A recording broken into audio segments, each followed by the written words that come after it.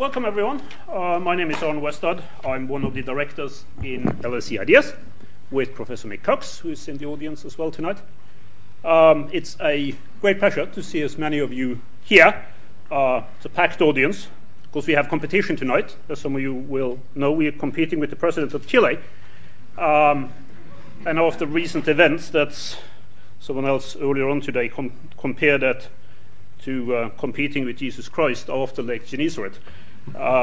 There's something to that. Now, if there is anyone after those wonderful events that we were witnessing in Chile who would be able to compete with President Piñera, certainly among historians, I think it would be our speaker tonight, Professor Niall Ferguson, whose day job is as Professor of History at Harvard and Professor of Business Administration at the Harvard Business School. And this year, Professor Ferguson is the Philippe Roman Professor of History and International Affairs here at the LSE. And Neil, it's really a tremendous pleasure for me to welcome you here and welcome you to LSE.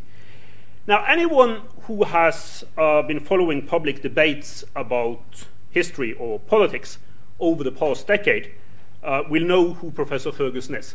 It's impossible not to.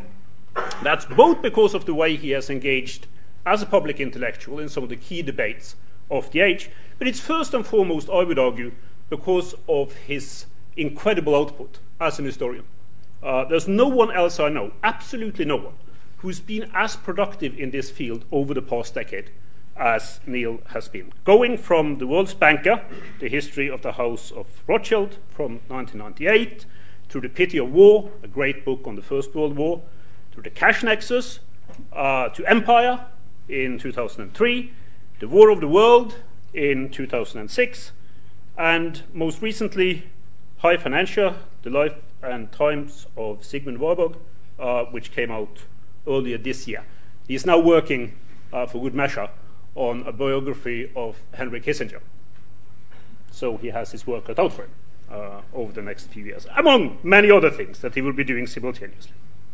So we are all much looking forward to you here at LSE, Neil, though you will leave a few other historians breathless in your wake as you are lecturing to our students here and as you are discussing history and international affairs in Ideas with the other people who are there. Let me use the opportunity to thank the Ideas team, wonderful group of people that we have at LSE Ideas who's helped prepare both this lecture and Neil's stay at the LSE. I also want to thank the school and particularly its director, Howard Davis, who has been very forthcoming in helping to organize the events that we are running in Ideas. First and foremost, my thanks to Emmanuel Roman, who made this chair possible through a kind donation in the name of his father, Philippe Roman. And it's Emmanuel's gift that makes it possible for us to invite such an incredible group of historians and political scientists to teach at LSE for a year. Now, Neil, I've been looking forward to this evening for a few years since we first discussed it over beers in Boston. Professor Niall Ferguson, welcome to LSE. Ladies and gentlemen, Professor Niall Ferguson.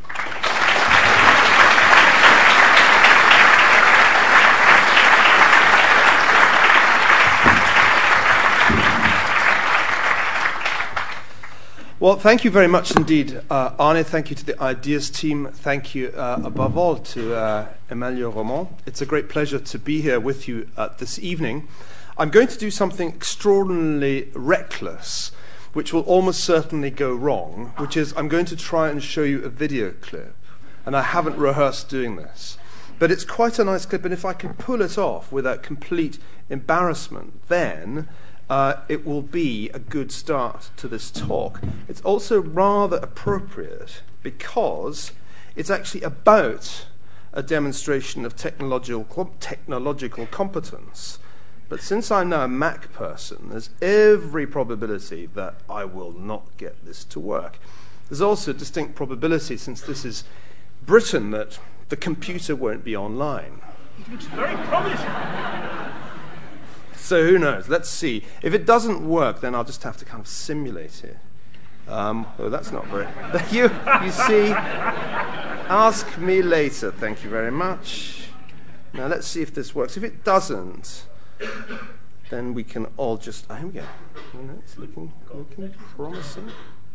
So unprofessional of me to do this. I should really have come here earlier.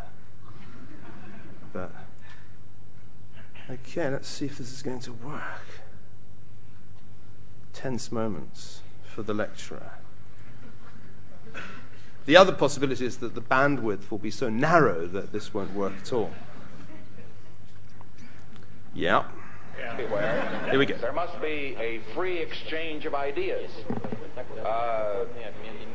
There are some instances where you may be ahead of us. For example, in the development of the thrust of your rockets for the investigation of outer space. There may be some instances, for example, give me some volume here, where we're ahead of you. But in order for both of us to benefit,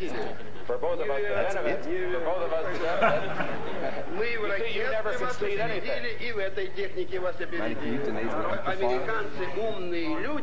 Мы всегда об этом верили и знали. Ну что, глупые люди не могли бы поднять экономику на такой уровень, которого не достигли. Но мы тоже... Well, there are subtitles, so watch this. Stick with it. Так шагнули навсегда. You must not be afraid of ideas.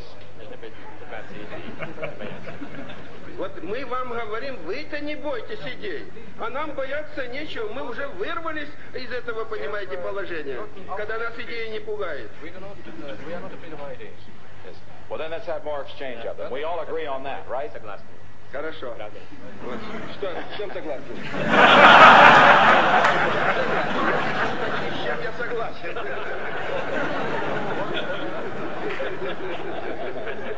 Я имею право. Я же знаю, что я дело имею с хорошим адвокатом. Поэтому я хочу свою шахтерскую массу, так сказать, тоже, так сказать, чтобы поддержать на высоте. Чтобы шахтеры сказали, вот наш не уступает адвокату. No question about that.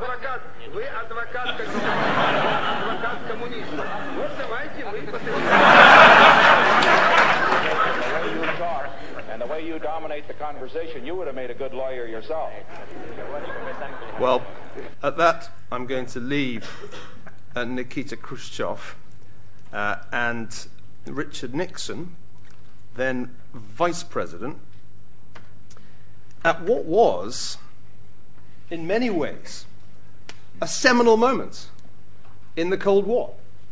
This was the famous kitchen debate that happened at the American exhibit at the Moscow Trade Fair in 1959. And the reason I played that segment is that it begins, though we didn't quite hear it, with a wonderful argument between Khrushchev and Nixon about whether or not the Soviet Union could do color TV. See, what you're seeing there in that clip is one of the first ever color video recordings.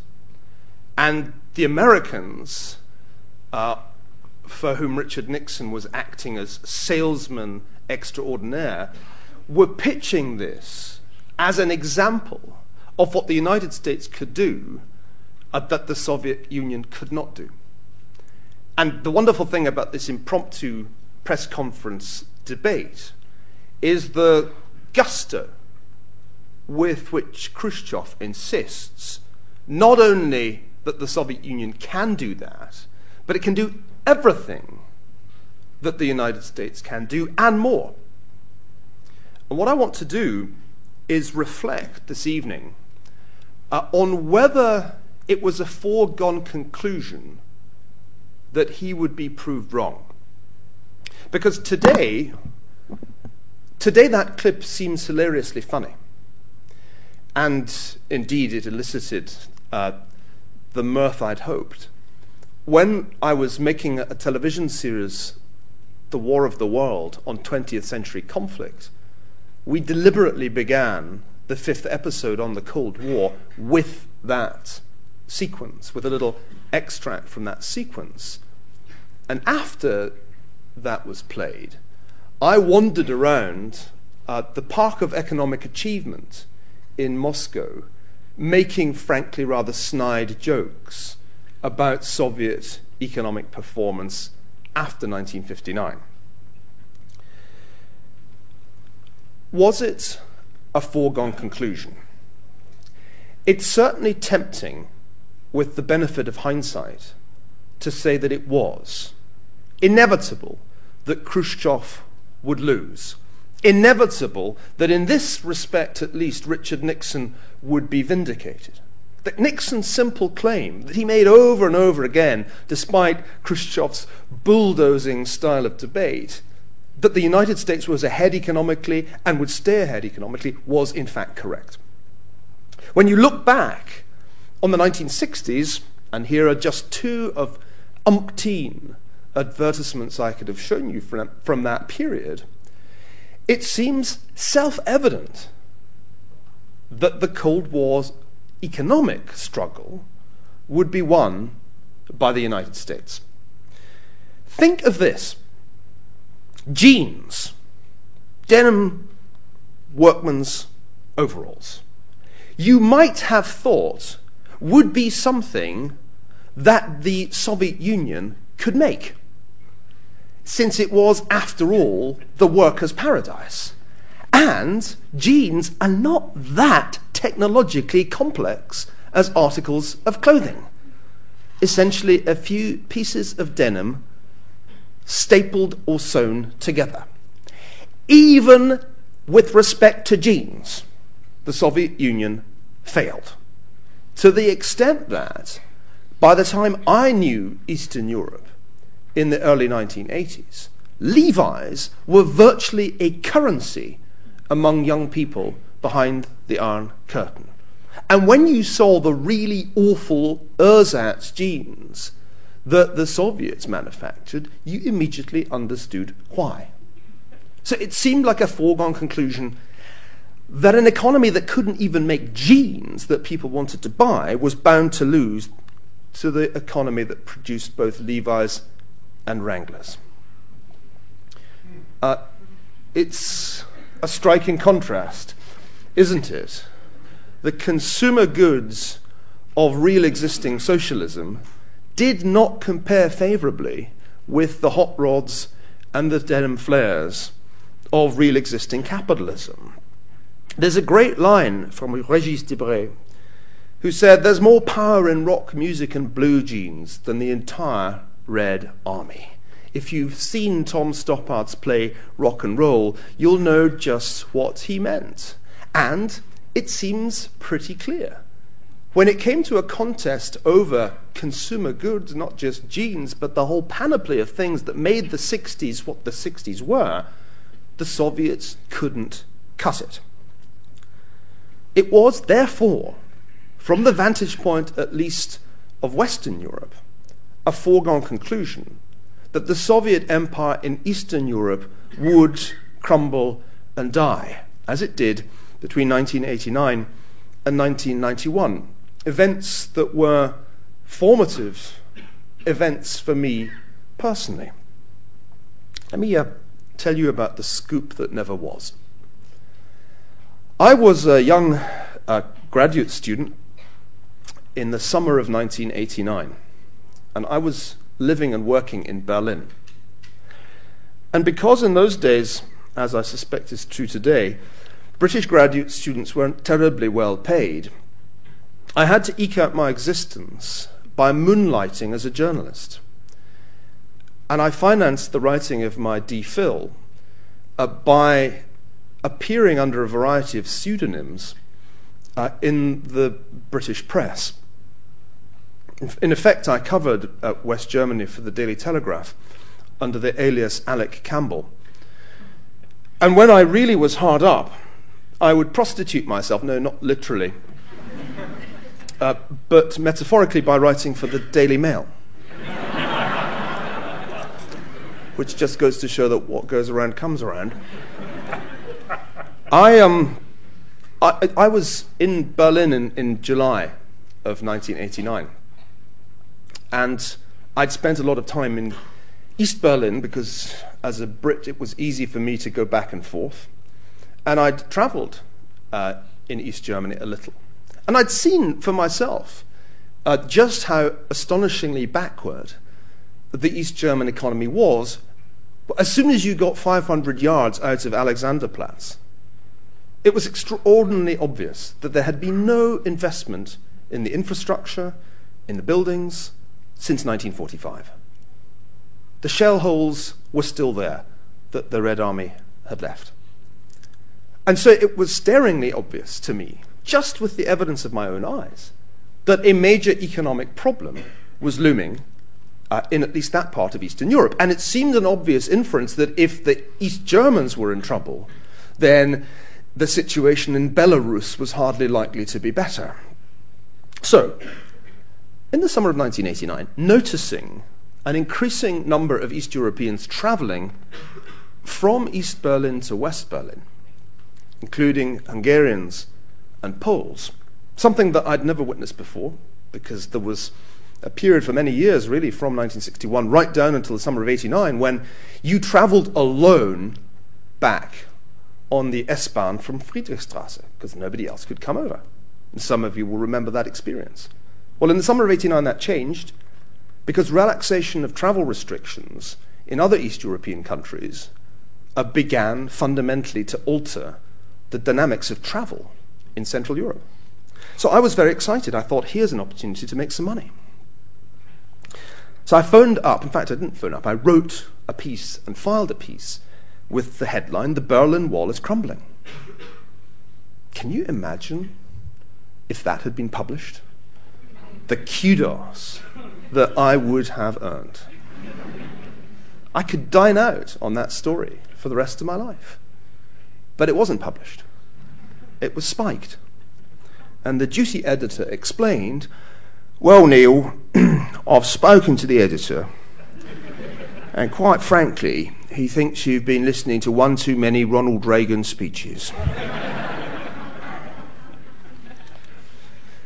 So the scoop didn't come my way, and when the wall did come down, as I predicted, I was in Cambridge, by even more bad luck, on the eve of my viva voce DPhil examination. And that was when I realized I was going to write history rather than make it.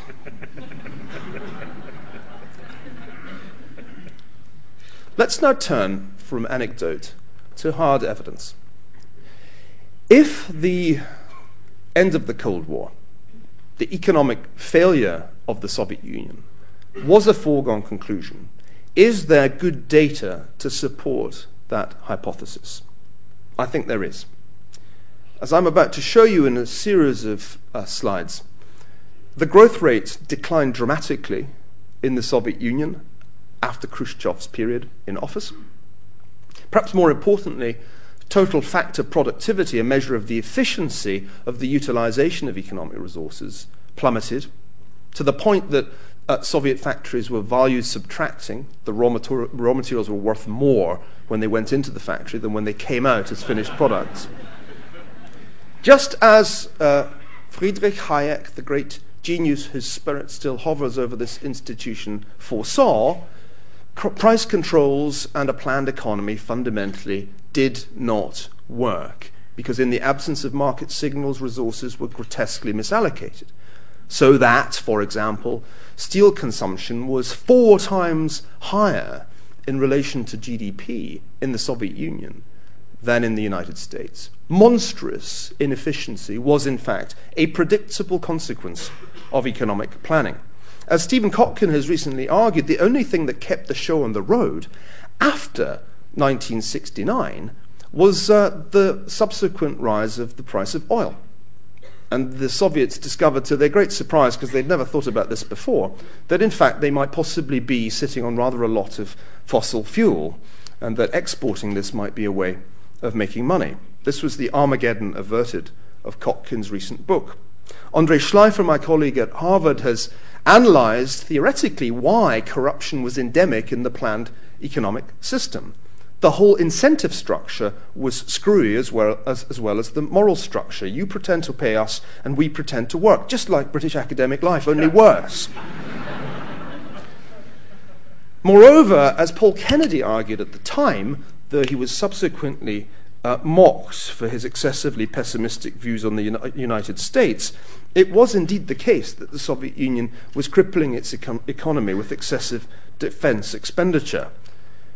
The great disaster at Chernobyl just illustrated what was bound to happen somewhere, sometime, because of the inadequate allowance for the depreciation of the capital stock. And then on top of that, you had endemic, rampant alcoholism. So here are the data. If you look at gross national product annual growth rates, it's here divided into various sub-periods from 1950 through to 1985, or GNP per employed person, or total factor productivity, or the revised TFP data that the CI produced, it's a story of pretty spectacular decline. From the high hopes of the 1950s, the Soviet economy essentially stagnated, and from 1975, negative productivity growth was a clear sign that it was on the critical list. We have some reasonable data actually now for the economic performance of the Soviet Union, various component parts of the Soviet Union, and satellite states in Eastern Europe. Notice here that there are two sub-periods. We have more for the second, 1950 to 73, 1973 to 90. The interesting thing is that in the 1950 to 73 period, the countries for which we have data had relatively robust economic growth rates. These are per capita GDP inflation-adjusted numbers.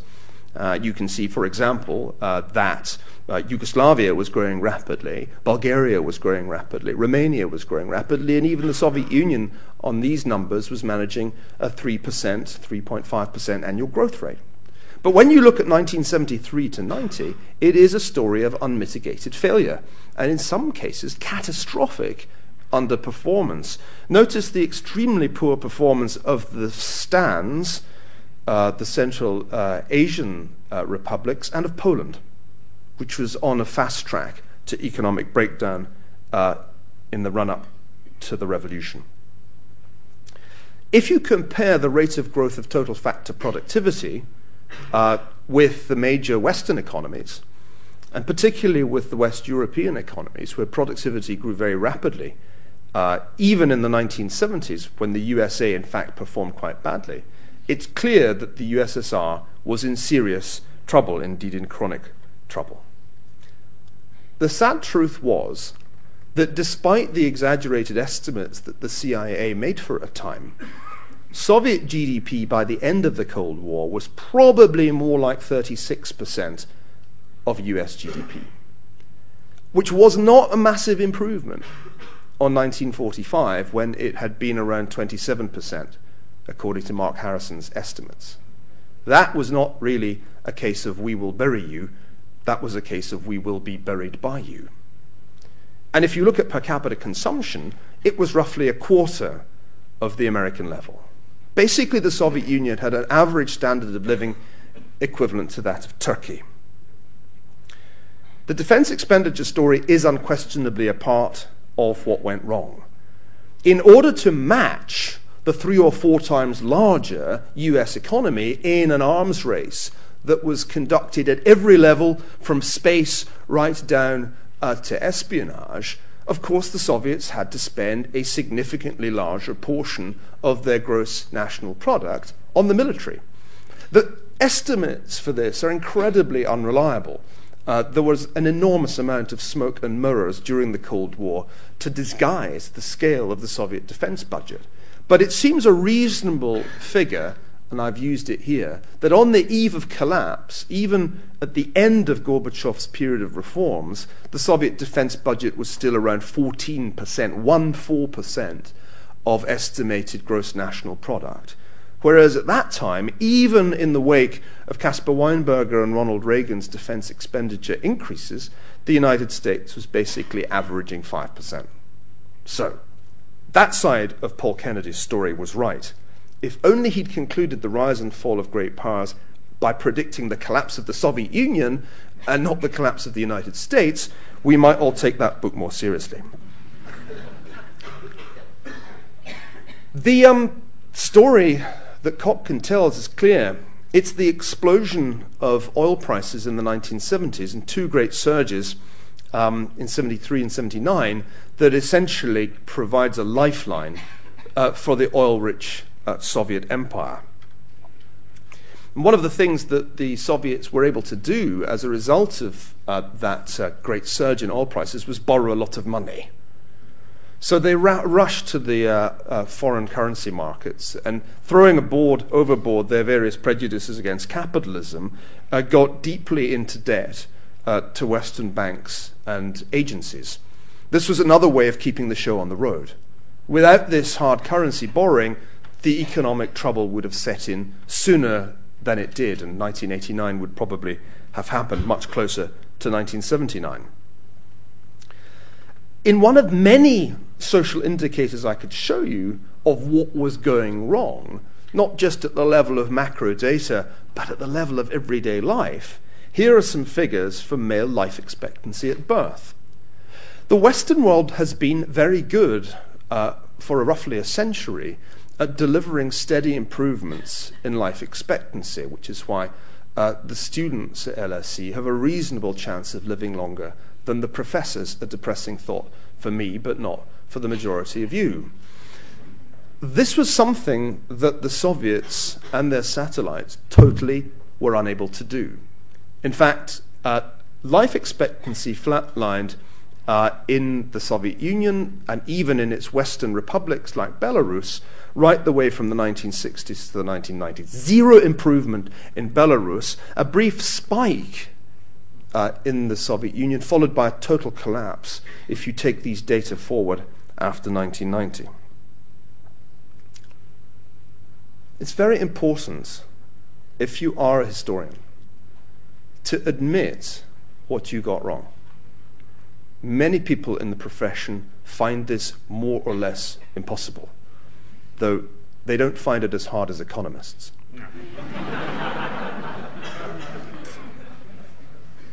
I'm going to tell you what I used to think, what I used to teach. I'm even going to show you some old slides from when I taught at Oxford.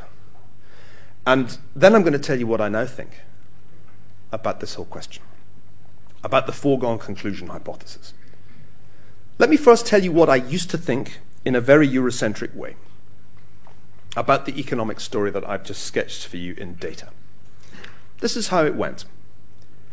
The situation in Europe at the end of World War II was dire everywhere, in the West and in the East.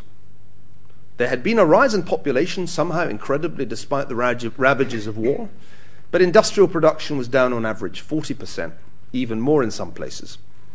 And European countries had almost no ability to raise foreign funding for the imports they desperately needed.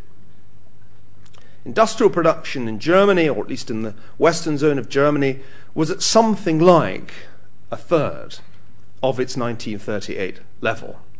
Only those countries that had stayed completely out of the fray, like Ireland and Sweden, could report a relatively stable standard of living relative to the pre-war period. The worse it was, with very few exceptions, the more attraction communist parties had. This chart just shows you the percentage of votes going to communist parties or coalitions with communists in them in the immediate post-war elections that were held in Europe. Even in Switzerland, the communists got votes. In Yugoslavia, they dominated the electoral scene. In Poland, in Romania, in Czechoslovakia, in Bulgaria, but also in Italy, in East Germany, in France, in Finland, and in Belgium, even in Sweden, they were serious political contenders. It was a no-brainer. Capitalism caused the Depression. According to communist propaganda, it also caused fascism. The communists had been prominent in their resistance, sometimes suicidal, to fascist authority, and the Soviet Union had done the bulk of the dirty lifting, the heavy lifting in the fighting that defeated the Third Reich. What was the answer to this question?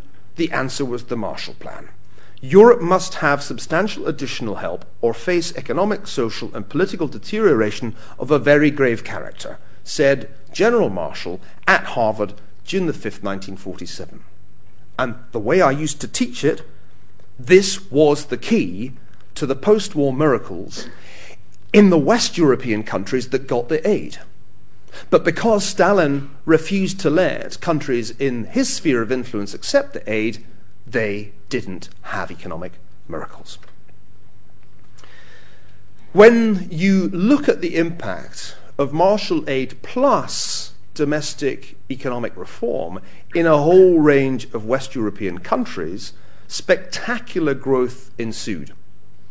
These are per capita GDP annual average growth rates, 1950 to 73, and you can see that a significant group of West European countries were growing at 5%, even higher in the case of Spain, and only the UK was limping along at a rate comparable with Eastern Europe.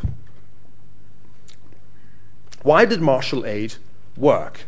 The way I used to teach this was that although it wasn't a massive amount of money in relation to recipient GDP, it did a lot to leverage domestic investment, and the investment boosted economic growth dramatically.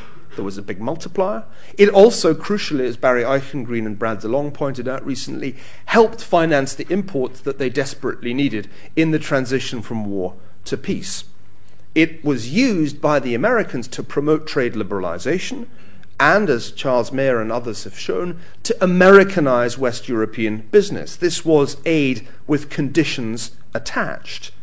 And, of course, it was part of a bigger package that included a security umbrella that essentially West Europeans didn't need to pay for.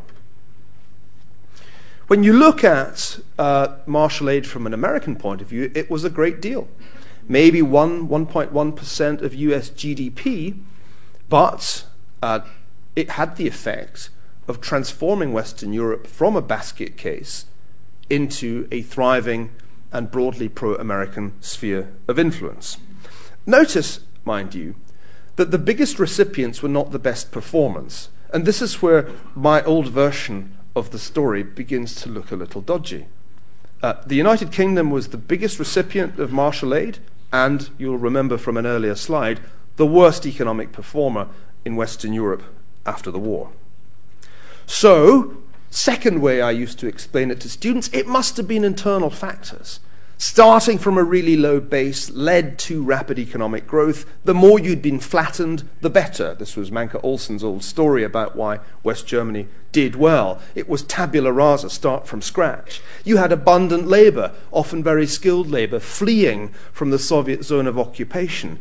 And, not least because of authoritarian regimes in the 30s and early 40s, you didn't have the old problems that had disrupted 1920s life of overpowerful trade unions. On the contrary, a new labor relations model, corporatist in Mayer's term, was brought in that reduced strikes and improved labor harmony. The contrast in the West German case between pre and post 1930s is really striking.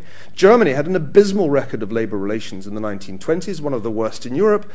After 1950, it had about the best.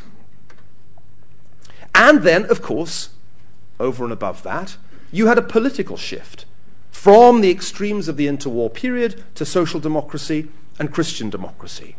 Everybody, as Hayek pointed out, believed in planning, believed in a new model in which the state would play a bigger role than it had played before. Welfare states sprang up everywhere. They took different forms, from Britain to France to Germany to Italy, with different roles played by different institutions, but the net result was the same.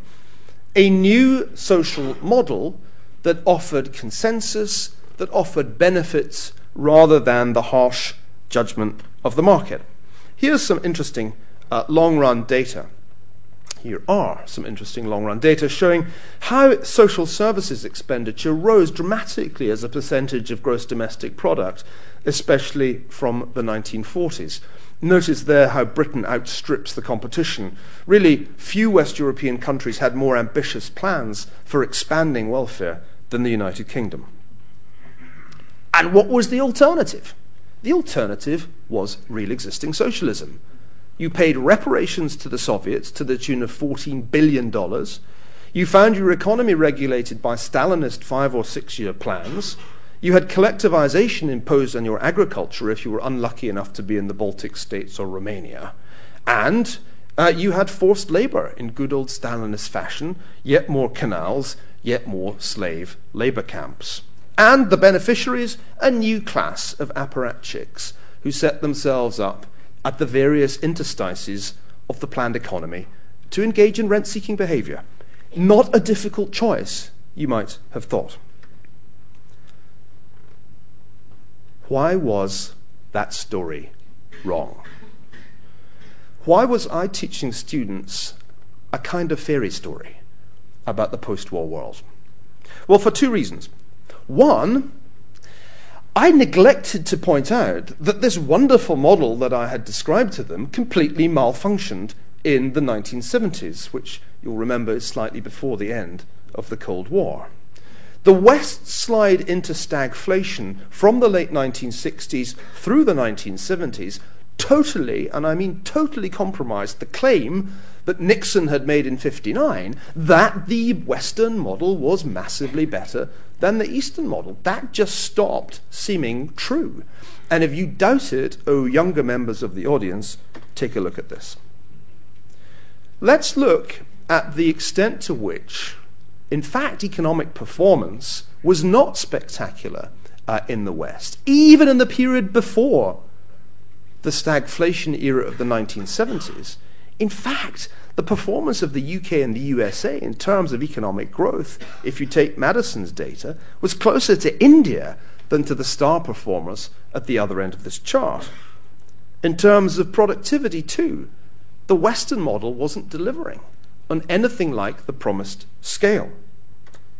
And by the time the 1970s came along, the story only got worse. Double-digit inflation is not much fun. I hope we won't discover that again in the too near future. But at any event, for our purposes, the main thing to remember is how very badly things went wrong in the mid-1970s. And not just in the US. In fact, the US did comparatively well in a whole range of countries that had been beneficiaries of the post-war American underwritten order.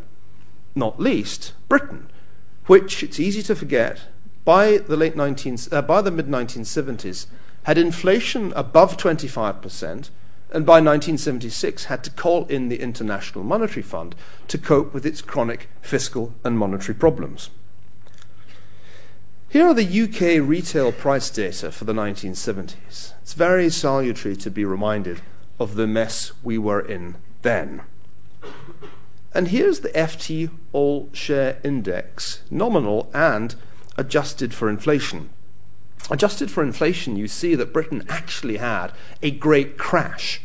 For an investor, it all went horribly wrong after around about 1972. Secondary banking crisis, chronically incompetent and weak governments, yes, and even a housing bubble. It's easy to forget this kind of thing, and people did. You may remember those people who said that property prices never went down. I wonder what they were smoking in the 1970s. Because to miss this bubble was really quite an achievement of amnesia. So the first problem with my Just So story is simply that it underestimates the massive problems that the West encountered in the 1970s. At a time, remember, when high prices were in the oil market benefiting the Soviet bloc, giving it, in effect, a new lease of life. Malaise, that word inextricably associated with President Jimmy Carter, seemed to hang over not only North America, but also over Western Europe. Now, let me tell you, in the remaining part of this lecture, what I think now. And it's very different from what I used to think about the political economy of the Cold War. Ladies and gentlemen, Western Europe's performance in the 1950s and 1960s was not the big surprise of the post-war period. Western Europe had already been industrialized. It had then been blown apart by the Depression and the war, and after the war, it was rebuilt. Not really that remarkable a phenomenon. Far more remarkable was the growth of the economies of East Asia, led by Japan, but in the case of, say, an economy like South Korea's, starting from a far lower base than even the poorest West European country. South Korea in 1950 was a poorer country on a per capita GDP basis than Ghana, than in fact most African countries. And yet South Korea and other economies like it experienced astonishing and sustained growth. Japan, South Korea, Hong Kong, Malaysia, Singapore, Taiwan, and even Indonesia.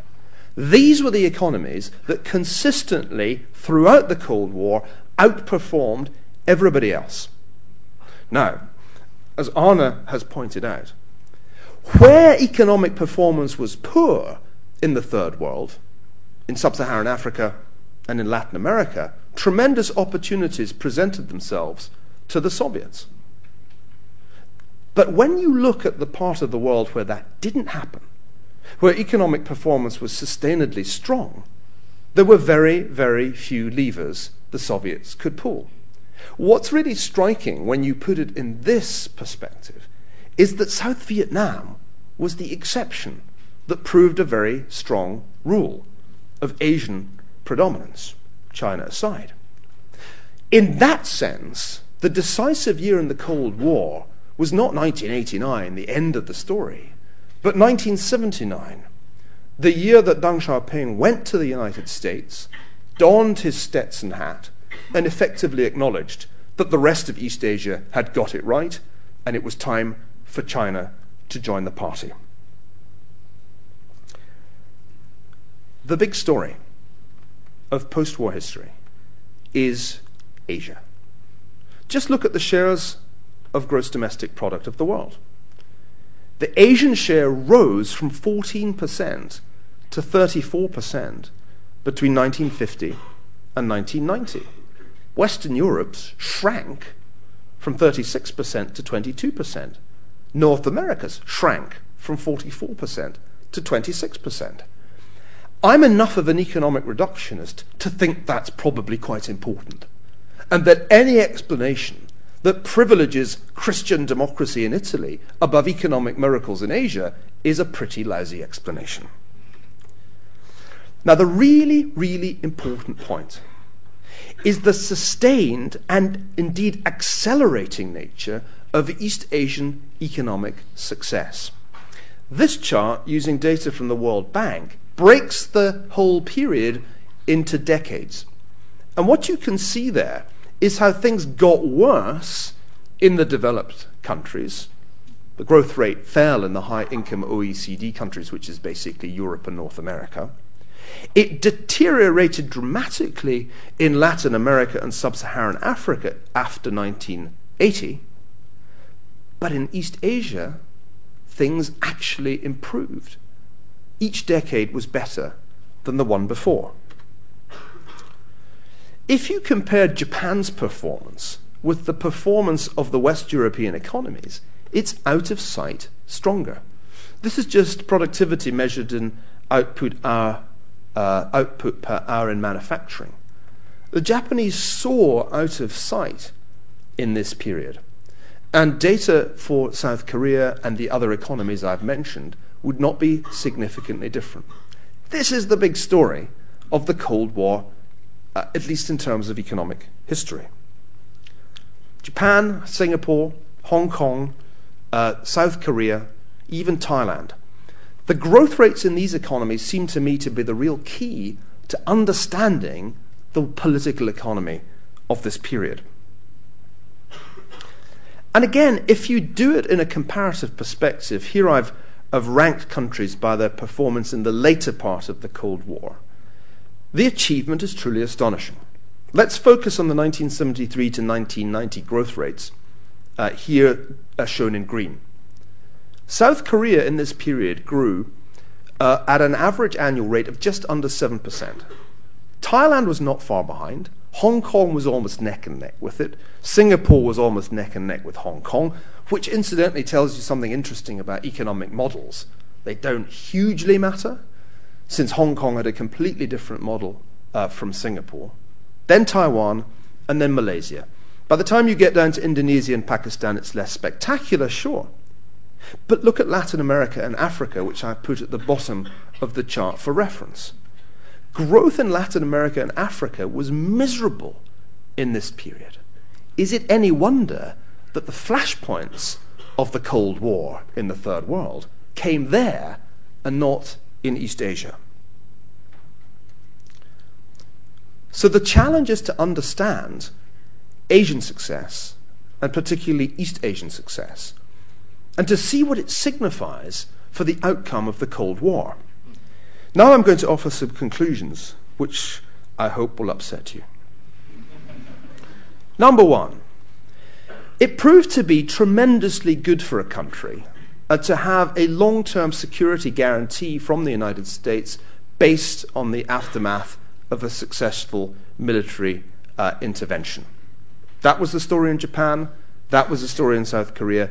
Implicitly, at least, it was the story in Taiwan, which had its existence underwritten by the US. Second point, under this security umbrella, radical economic reforms were undertaken in these countries that significantly boosted their economic performance, of which perhaps the most important is also the most neglected. I wonder how many of you are aware of the radical nature of the land reform that General MacArthur and his men imposed on Japan after World War II.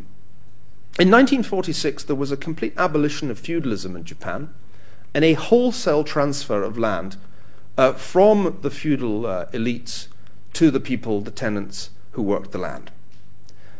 Hernando de Soto and I were talking about this the other day, and we concluded that this was one of the magic bullets that gets no credit for Japan's subsequent, astonishingly successful economic performance. And as he remarked, the intriguing thing about the neglect of this in the literature is that Americans today don't understand how important that kind of reform is in the aftermath of a military intervention. Empowering people as property owners is the single most important thing you can do if you want a capitalist economy to function. And that's precisely what happened in Japan after World War II. Thirdly, these countries were the principal beneficiaries of the economic order that the United States created after 1945. With its combination of increasingly free trade and increasingly mobile capital, the US created a perfect environment for an economic strategy based on the export of manufactures to the developed world. It was a very benign environment, and these economies that I'm talking about, to varying degrees, benefited from it.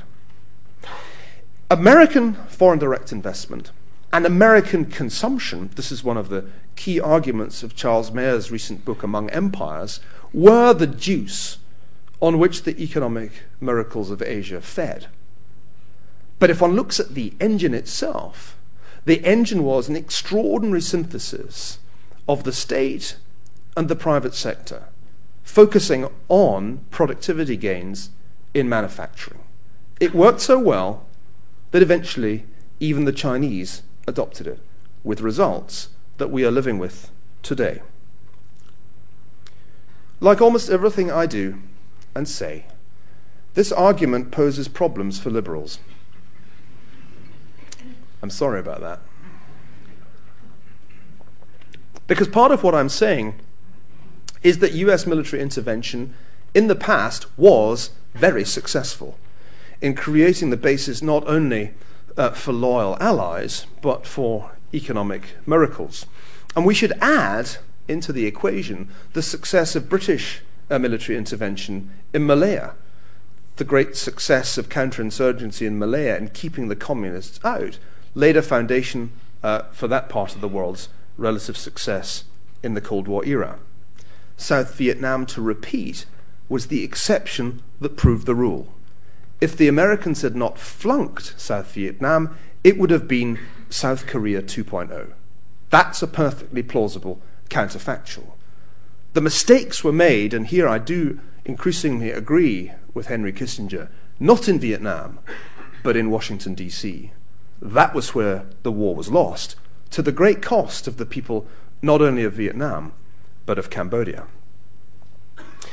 Another problem for liberals that follows from this argument is that economic success in East Asia was not the function or achievement of democratic institutions.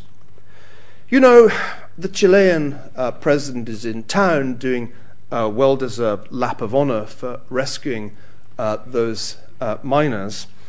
But think how much more we've heard of other Chilean leaders in this country in the past. Think of the great indignation which always greets the name of Pinochet whenever it's mentioned, particularly at the London School of Economics. Why is so much less opprobrium heaped on, for example, General Park Chung-hee or General Chun Doo-hwan? They too were dictators, military dictators, and they too were certainly abusers of human rights, arguably on a larger scale than Pinochet. And they too presided over economic reforms that ultimately, just as one can say of Chile, put their country on the path to economic success and ultimately to a democratic transition. Whether one looks at South Korea or Singapore or Indonesia, even Taiwan, even Japan, where a one-party state prevailed throughout the Cold War, the story is remarkably similar. Although the economic miracle was usually followed by a democratic transition, we cannot attribute it to democracy. Moreover, success in these economies was not based on a standard market model. The role of the state, from Singapore, with the notable exception perhaps of Hong Kong, to South Korea, was really very significant indeed. In a sense, these countries benefited from a free market environment, from an increasingly open world that ultimately earned the title of a globalized economy. But domestically they were not run in the sense that Adam Smith had in mind when he described the ideal economy in The Wealth of Nations. So, those are the problems that my argument poses for liberals.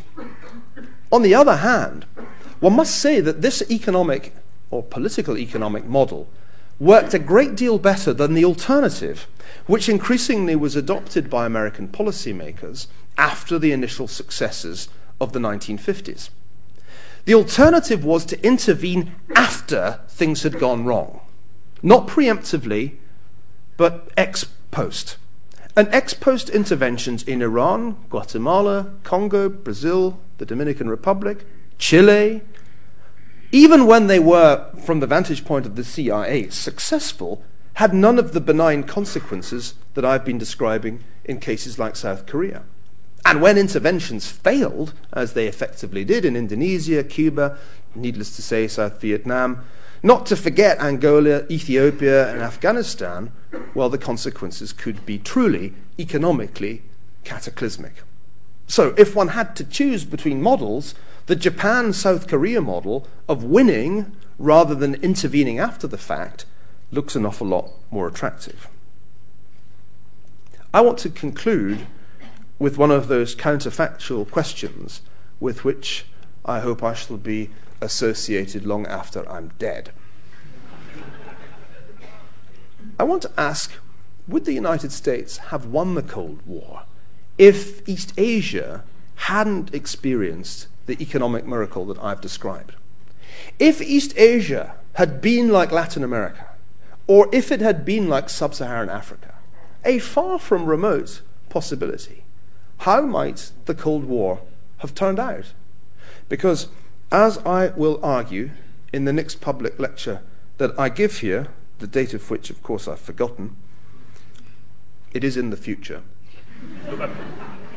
The Soviets were a great deal better positioned to win what deserves to be called the Third World War. Thank you very much.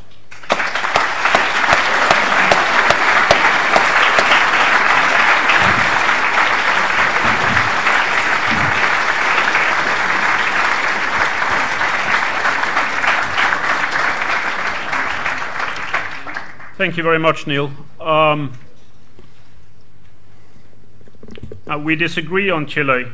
We disagree on the post factum interventions, but we agree on a hell of a lot of other stuff, actually. So I'm wondering what kind of liberal I am.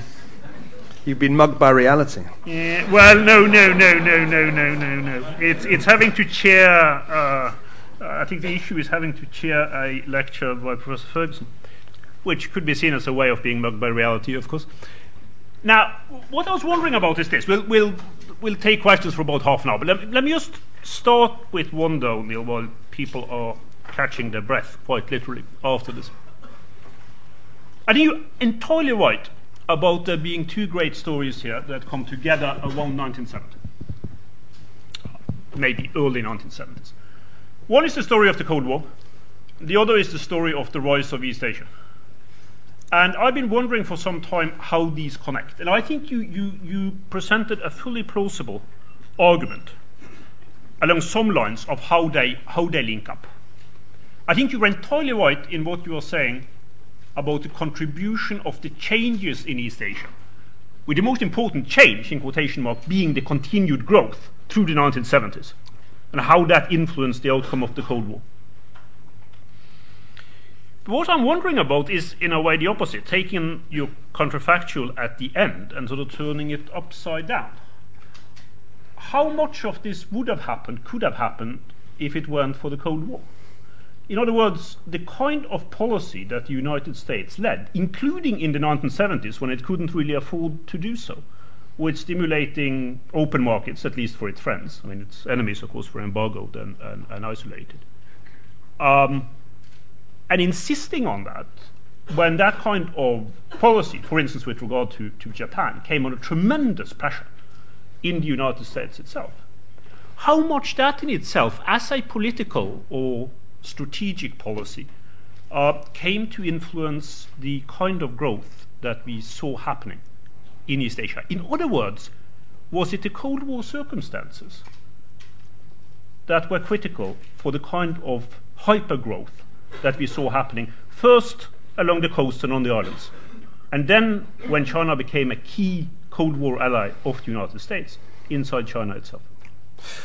Well, thanks, Anna. That's a great question to begin with. And it directs our focus right squarely on the 1970s as the pivotal decade. Arne was one of the contributors to an excellent conference that we held at Harvard a couple of years ago on the 1970s, the proceedings of which have subsequently been published with the grandiose title, The Shock of the Global. And as an international history of the 1970s, I think this volume has a lot to offer. One of the things that emerges from this very international collection of essays is the way in which particularly the Nixon administration navigated this extremely hazardous path. And I think the way to understand it is as follows. The United States remained committed to free trade, unflinchingly, during and after the Cold War, but on condition that there were flexible exchange rates. That was the great innovation of the Nixon administration, the abandonment of Bretton Woods, and the decision, and it was a decision, to impose a weaker dollar on the principal success stories of the post-war economy, starting with Japan. Appreciation of the yen, and indeed of the Deutschmark, therefore were the solution to the problem that in a previous generation might have tried to solve with tariffs. And this, I think, was how they managed to reconcile the obvious contest or conflict between domestic politics, where manufacturers were getting badly hurt in heartland states by Asian competition, with the maintenance of an open economic order. It turned out to be, as famously the Treasury Secretary Connolly said, our currency, your problem. And that's, of course, still true. That particular tenet of U.S. political economy has been more or less an unvarying component of every administration's approach since 1971, and we're seeing it in full bloom right now. The other point, which is really important, and it came again from Dan Sargent's work in that excellent volume, is that there was in the 1970s a very, very difficult decision to be taken about what to do with the huge surpluses that began to accrue to the petroleum exporting countries.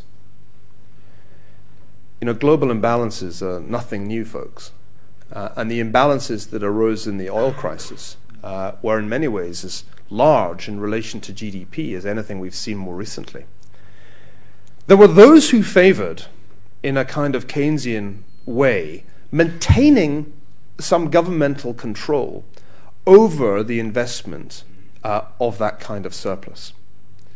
Remember, one of the characteristic features of Marshall aid had been that in the period of the 1950s, it was the only capital export show in town, and it was essentially state-controlled.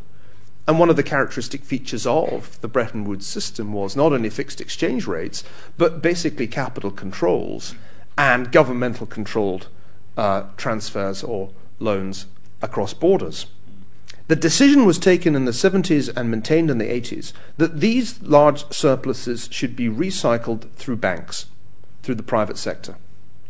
And that was a very, very important first step in the direction of that financial liberalization that was to be a dominant leitmotif of the 1980s and 1990s. So I think that may be the best answer I can give to your question. It probably sounds a little bit nerdy to some members of the audience, but weird though it may seem, floating exchange rates and increasingly liberal capital movements really provided a solution to the problem. That if you are successful in your policies, you create competitors. That's the dilemma of a liberal superpower. When you succeed, and they did succeed, and you turn your enemies into trading partners, they are also manufacturing rivals, and nowhere more spectacularly than in the ultimate success story of China. And I do think, just to follow on from something you said that's terribly important, there is a continuum here that leads from success in post-war Japan right the way through the Asian tigers to reform in China. It's not a straight line, that's for sure, and you've shown that in your work on East Asia, but it does seem to me that it is a line. Excellent. Thanks, Neil. We'll group them. We'll take 2 or 3 questions put together. Could you just indicate you want to ask a question? My dear friend and co-director, of course, is out there, but do show your hands both here and upstairs. Mick. Thank you very much, Johnny, and thank you, Neil, for a wonderful lecture and your wonderful grasp of British technology. By the way, you shouldn't feel at all ashamed for writing for the Daily Mail. I wrote an article for The Sun. And LSE Ideas friends and comrades, including Gunnarsson Westad, has dined out on that joke forever. The it's when they write about you that you start to worry. Well, that's when you know you're in trouble. I said if I could write for 8 million people and you guys could write for a couple of thousand, who's winning? I suppose that it's a larger question, Neil, which you didn't touch upon, although I think it was implicit. I thought at the beginning of your lecture you were kind of arguing very, very much close to something like an overdetermination that given the economic correlation, the forces and all the rest of it, that ultimately we should have known that this thing would come to an end, and at one side, the Western economic system, whether in Europe or Asia, the United States, whatever, would win, and that the other side would lose. And that was really the import of what you were saying, the foregone conclusion. There's a sense of inevitability. Later on in the lecture, I thought it became a bit more contingent about the 70s and other things, but I don't want to go into that. But that's an interesting kind of tension, I thought, in your argument between determinism and contingency. But the question is that if everybody was so clear in their minds then, or is it just now that we're clear in our minds, why did so few people predict it?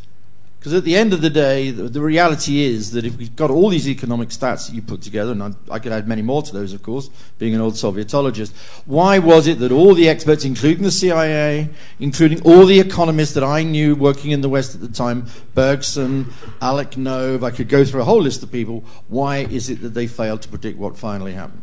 Thanks, Mick. Had a question over here? Sure. Yes, the gentleman over there. Just pass the mic, please. Yes.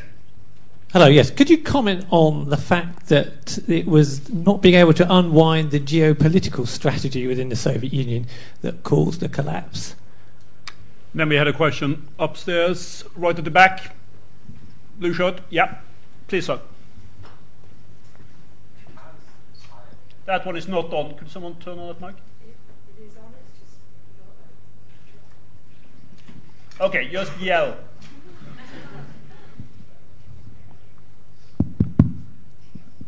All right then. Yeah, go ahead. As Hayek and a lot of other liberal thinkers have argued, control over the economic, for whatever reason, necessitates control over the political, as the Soviet Union showed. But then, as East Asia showed, and you just highlighted, you can be in control of the political, but that doesn't necessarily mean that you have to be in control of the economic. So that sort of age-old equation has been inverted. But do you think these societies can sustain the sort of catch-up growth that they've demonstrated while still retaining control of the political? Because after all, Chinese GDP per capita is still only 8% of the United States for all its fantastic growth in recent years.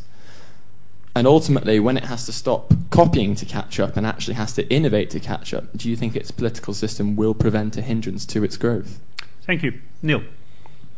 Well, thanks for those excellent questions. I'll take them in order. I do think it's far more contingent than over-determined, Mick. I really wanted to create a straw man at the beginning, which was my old way of thinking about it. And in a way, that's a helpful corrective, and it makes it seem less of a miserable failure on the part of the experts. The reasons why people who were professional experts on the Soviet Union failed to anticipate its demise may be as simple as this: that they were located in a West that seemed, from an academic vantage point, not to be going too well.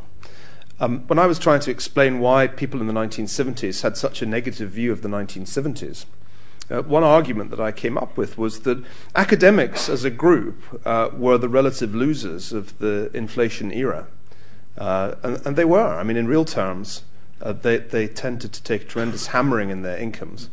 And they also, in the case of an historian like A.J.P. Taylor, saw their investments wiped out because they were tremendously naive about the impact of inflation on nominal savings. So I think as a profession, academics were very close to the epicenter of the 1970s crisis, and that made them, I think, exaggerate how bad the problems were in the US and in Western Europe.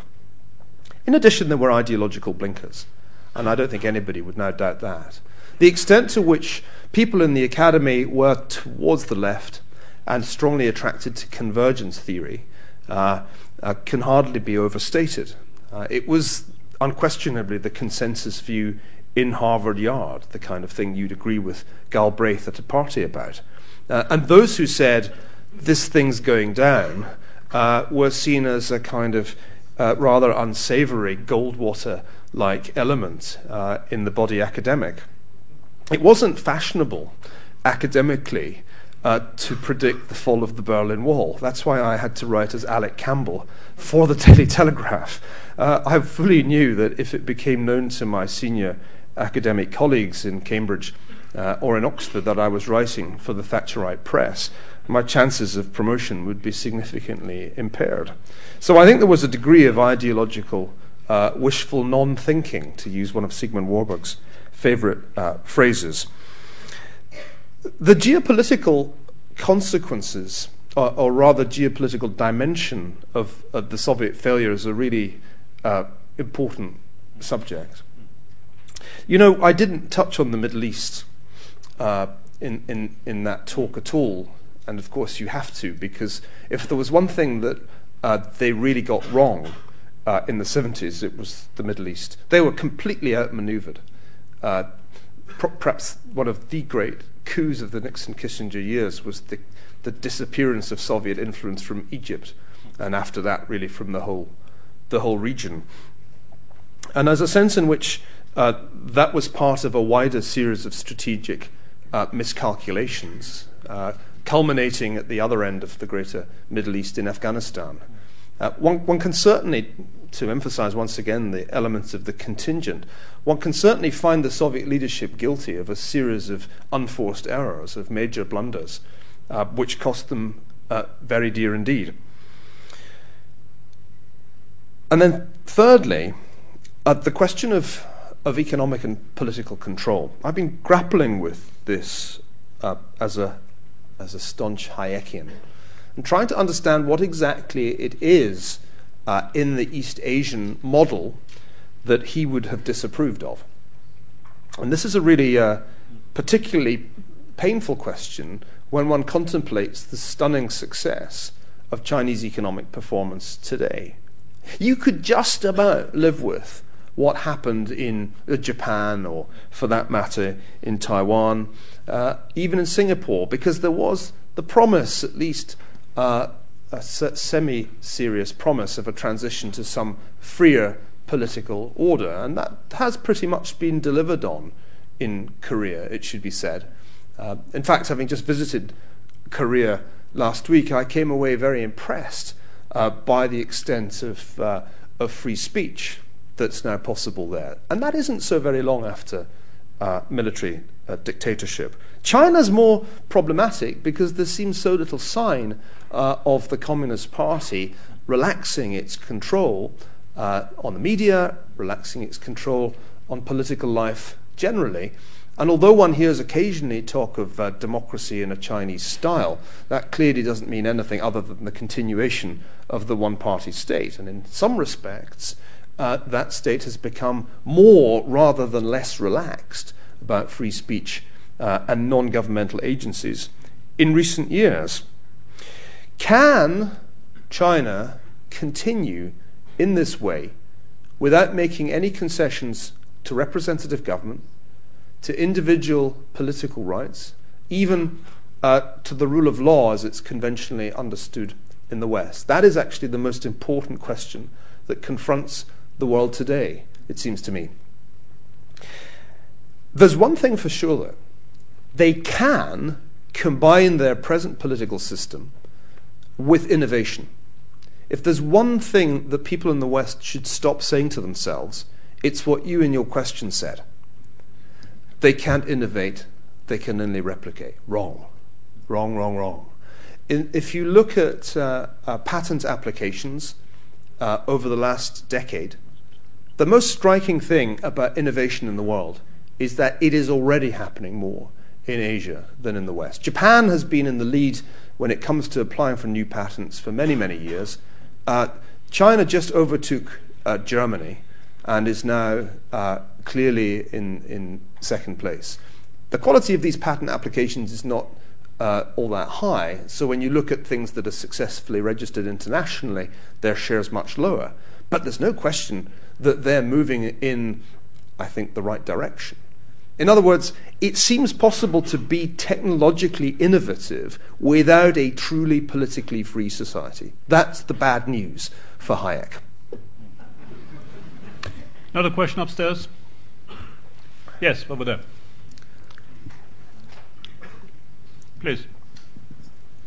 Just in response to the last point you made about China, I just wonder if Premier Wen's recent speeches, slightly striking and odd speeches to make in his last 2 years about freeing up China, whatever he means by freeing up, and increasing democracy at a local level, actually it disagrees with the conclusion you came to. But the main point I want to make is really taking on your point about oil price hikes delaying Soviet decline. I suppose this is looking towards the future too. Do you think that Russia's obvious dependence on gas exports actually should exclude it from being included by Jim O'Neill in the mnemonic BRIC, that actually Russian decline is inevitable, including also the demographics in Russia? We did a round on that last week, and I think there was some agreement with what you were stipulating in that question. Anyone else down here want to ask a question? Yes, please. Anyone?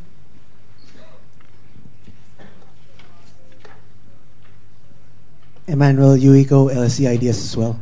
I want to question you about your views of the differing post-war narratives, the old one versus the new one. Maybe it's simply just the case that you're talking about the story in Western Europe as opposed to the story in Asia, because I think the old narrative still has explanatory power. For instance, the welfare state is in trouble because it promised too much, but it cannot pay what it promised now. And you can also say that the problems of having to make the West too much of an export market is also becoming problematic at this time, in that incomes are not growing anymore so much in the West, but many countries are still looking to export there. So perhaps these are not really conflicting narratives. Thank you. We had one more question over there. Yes, please, Dale. To what extent do you think the collapse of Soviet Union was down to short-term factors, such as the Soviet invasion of Afghanistan and the economic collapse leading up to that? Do you think it was less long-term and maybe perhaps the short-term that made it happen in '89 and could have happened a bit later on? Thank you. Neil. Could the last person who asked that question just wave their hand, because I didn't actually locate you? Thanks, because I can hear the voice, but it comes from exactly the same place wherever you're sitting because of the microphone. I really don't like answering questions to invisible questioners.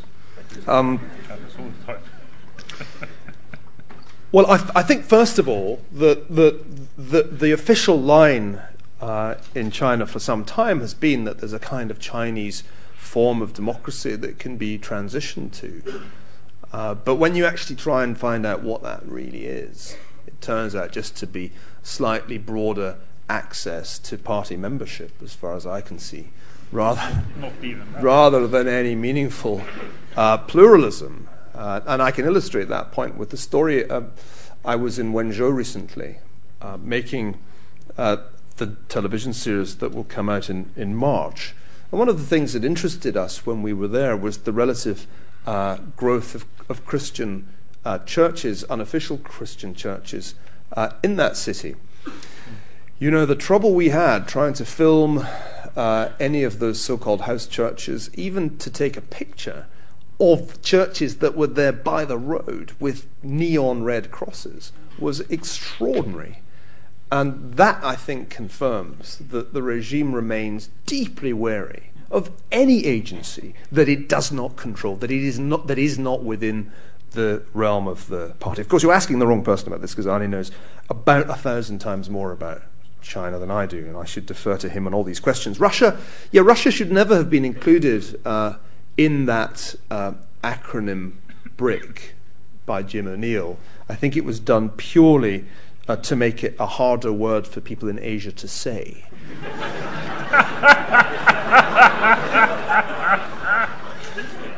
It sounds better than beaches. Yeah, there were all kinds of alternative acronyms they could have come up with. It's certainly better than pigs, let's face it.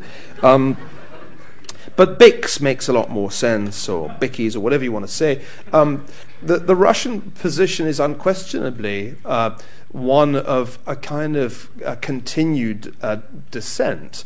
If I took any of the charts that I showed you and took the story forward, post-1990, through the 1990s, and even through the 2000s, many of the lines would continue their miserable trajectory, of which the worst would be the male life expectancy number, which I think got worse than Bangladesh at one point and may have improved slightly in the last few years, but only slightly.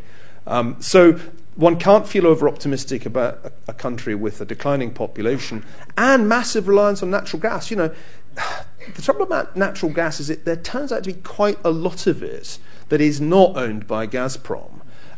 It's one of the very few energy commodities that has declined in price in the last year and a half. And I would venture to say that Gazprom's whole strategy of expanding large areas of natural gas exploitation in Siberia will turn out to be an economic failure of a monumental scale. So I'm not too long Russia right now. The narratives, are they compatible? I think that's a good question. One of the temptations in historical rhetoric is to create false dichotomies, false oppositions purely in order to make the lecture more interesting and keep the audience awake. So one of the reasons that I presented it this way was to juxtapose a Eurocentric version of Cold War history with what I would consider a more global version in the spirit of Westad. And I think that that's really the point. It's not that they're somehow mutually exclusive interpretations. That whole West European story doesn't make zero sense. It's clear that martial aid did matter. It did help Western Europe get back on its feet. But the point I want to stress is that A, there were countries that did really well without it. B, there were countries that did really badly with it. C, after all was said and done, the great Christian democratic, social democratic synthesis of the 1950s and 60s practically fell apart in the 1970s, except in West Germany. And therefore, I'm not sure how much explanatory power West European quote-unquote success has for the end of the Cold War. And that's really the critical point here. What was decisive? One of the key arguments I want to make here is that if things had gone differently in South Korea, in Taiwan, in Singapore, in Hong Kong, apart from anything else, the Chinese would not have had that strong example before their eyes of what an alternative economic model could do for them. One of the big differences between being the PRC, between being China and being the Soviet Union, is that there weren't little enclaves of Russians in little cities around the world engaging in free trade and making a lot of money. The way there were enclaves of Chinese in Hong Kong and Singapore and elsewhere who were doing just that. So I think the East Asian story, it's not that it's the opposite or somehow negate the West European story. I think it's just more important. And we haven't focused enough on it. I bet you if you looked at what is taught in UK universities about the Cold War, you could count on the fingers of one hand the number of articles, much less books, assigned on South Korea. But South Korea seems like the most interesting case. To go from being poorer than Ghana to being in the OECD, to transition from basically two military dictatorships to a functioning democracy, having been at the epicenter of a huge war.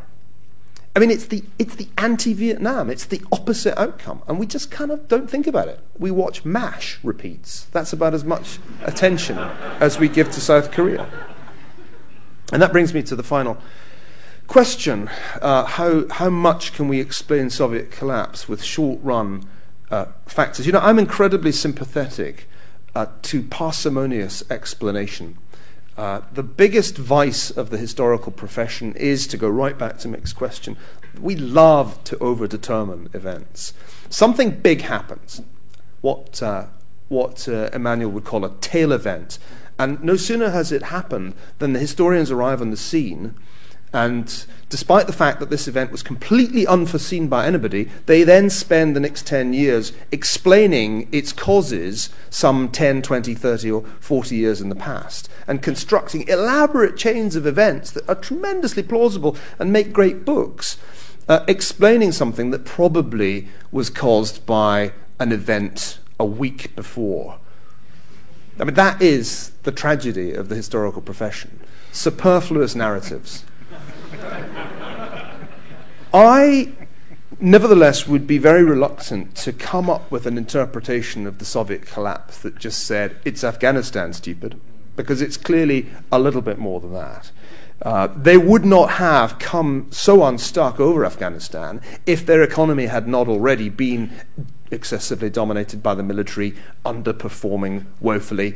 The sheer disenchantment that the war brought up was already there, I think, embedded in the failure of the whole economic model. So while I'm attracted to short-run explanations, and I certainly like to explain world wars in terms of relatively short-run blunders, something like the collapse of the Soviet Union, I think, requires a few decades of stagnation to make sense. Are we going to have fun in Ideas this year? Yes, we are. I think it's very, very clear. Not just in terms of what we're going to discuss, but also how we're going to discuss it. Neil will follow up on this, dealing with the Third World War in November. I believe it's November 24th. Can someone nod their head? Yes, November 24th. Be here. Fun continues tomorrow when we will hear Jonathan Power present on the new Machiavelli, How to Wield Power in the Modern World. And since this is by Tony Blair's Chief of Staff for more than 10 years, it could easily be called How to Wield Power and Lose It in the Modern World, I guess. Mick Cox will be chairing that expertly. It's here at 6:30. On Wednesday, over in Ideas, Contesting Asian Economic Integration, US, China and Japan, with Sean Breslin, Christopher Dent and myself. But let us now concentrate on congratulating again the LSE for having been lucky enough to bring over Professor Mitchell.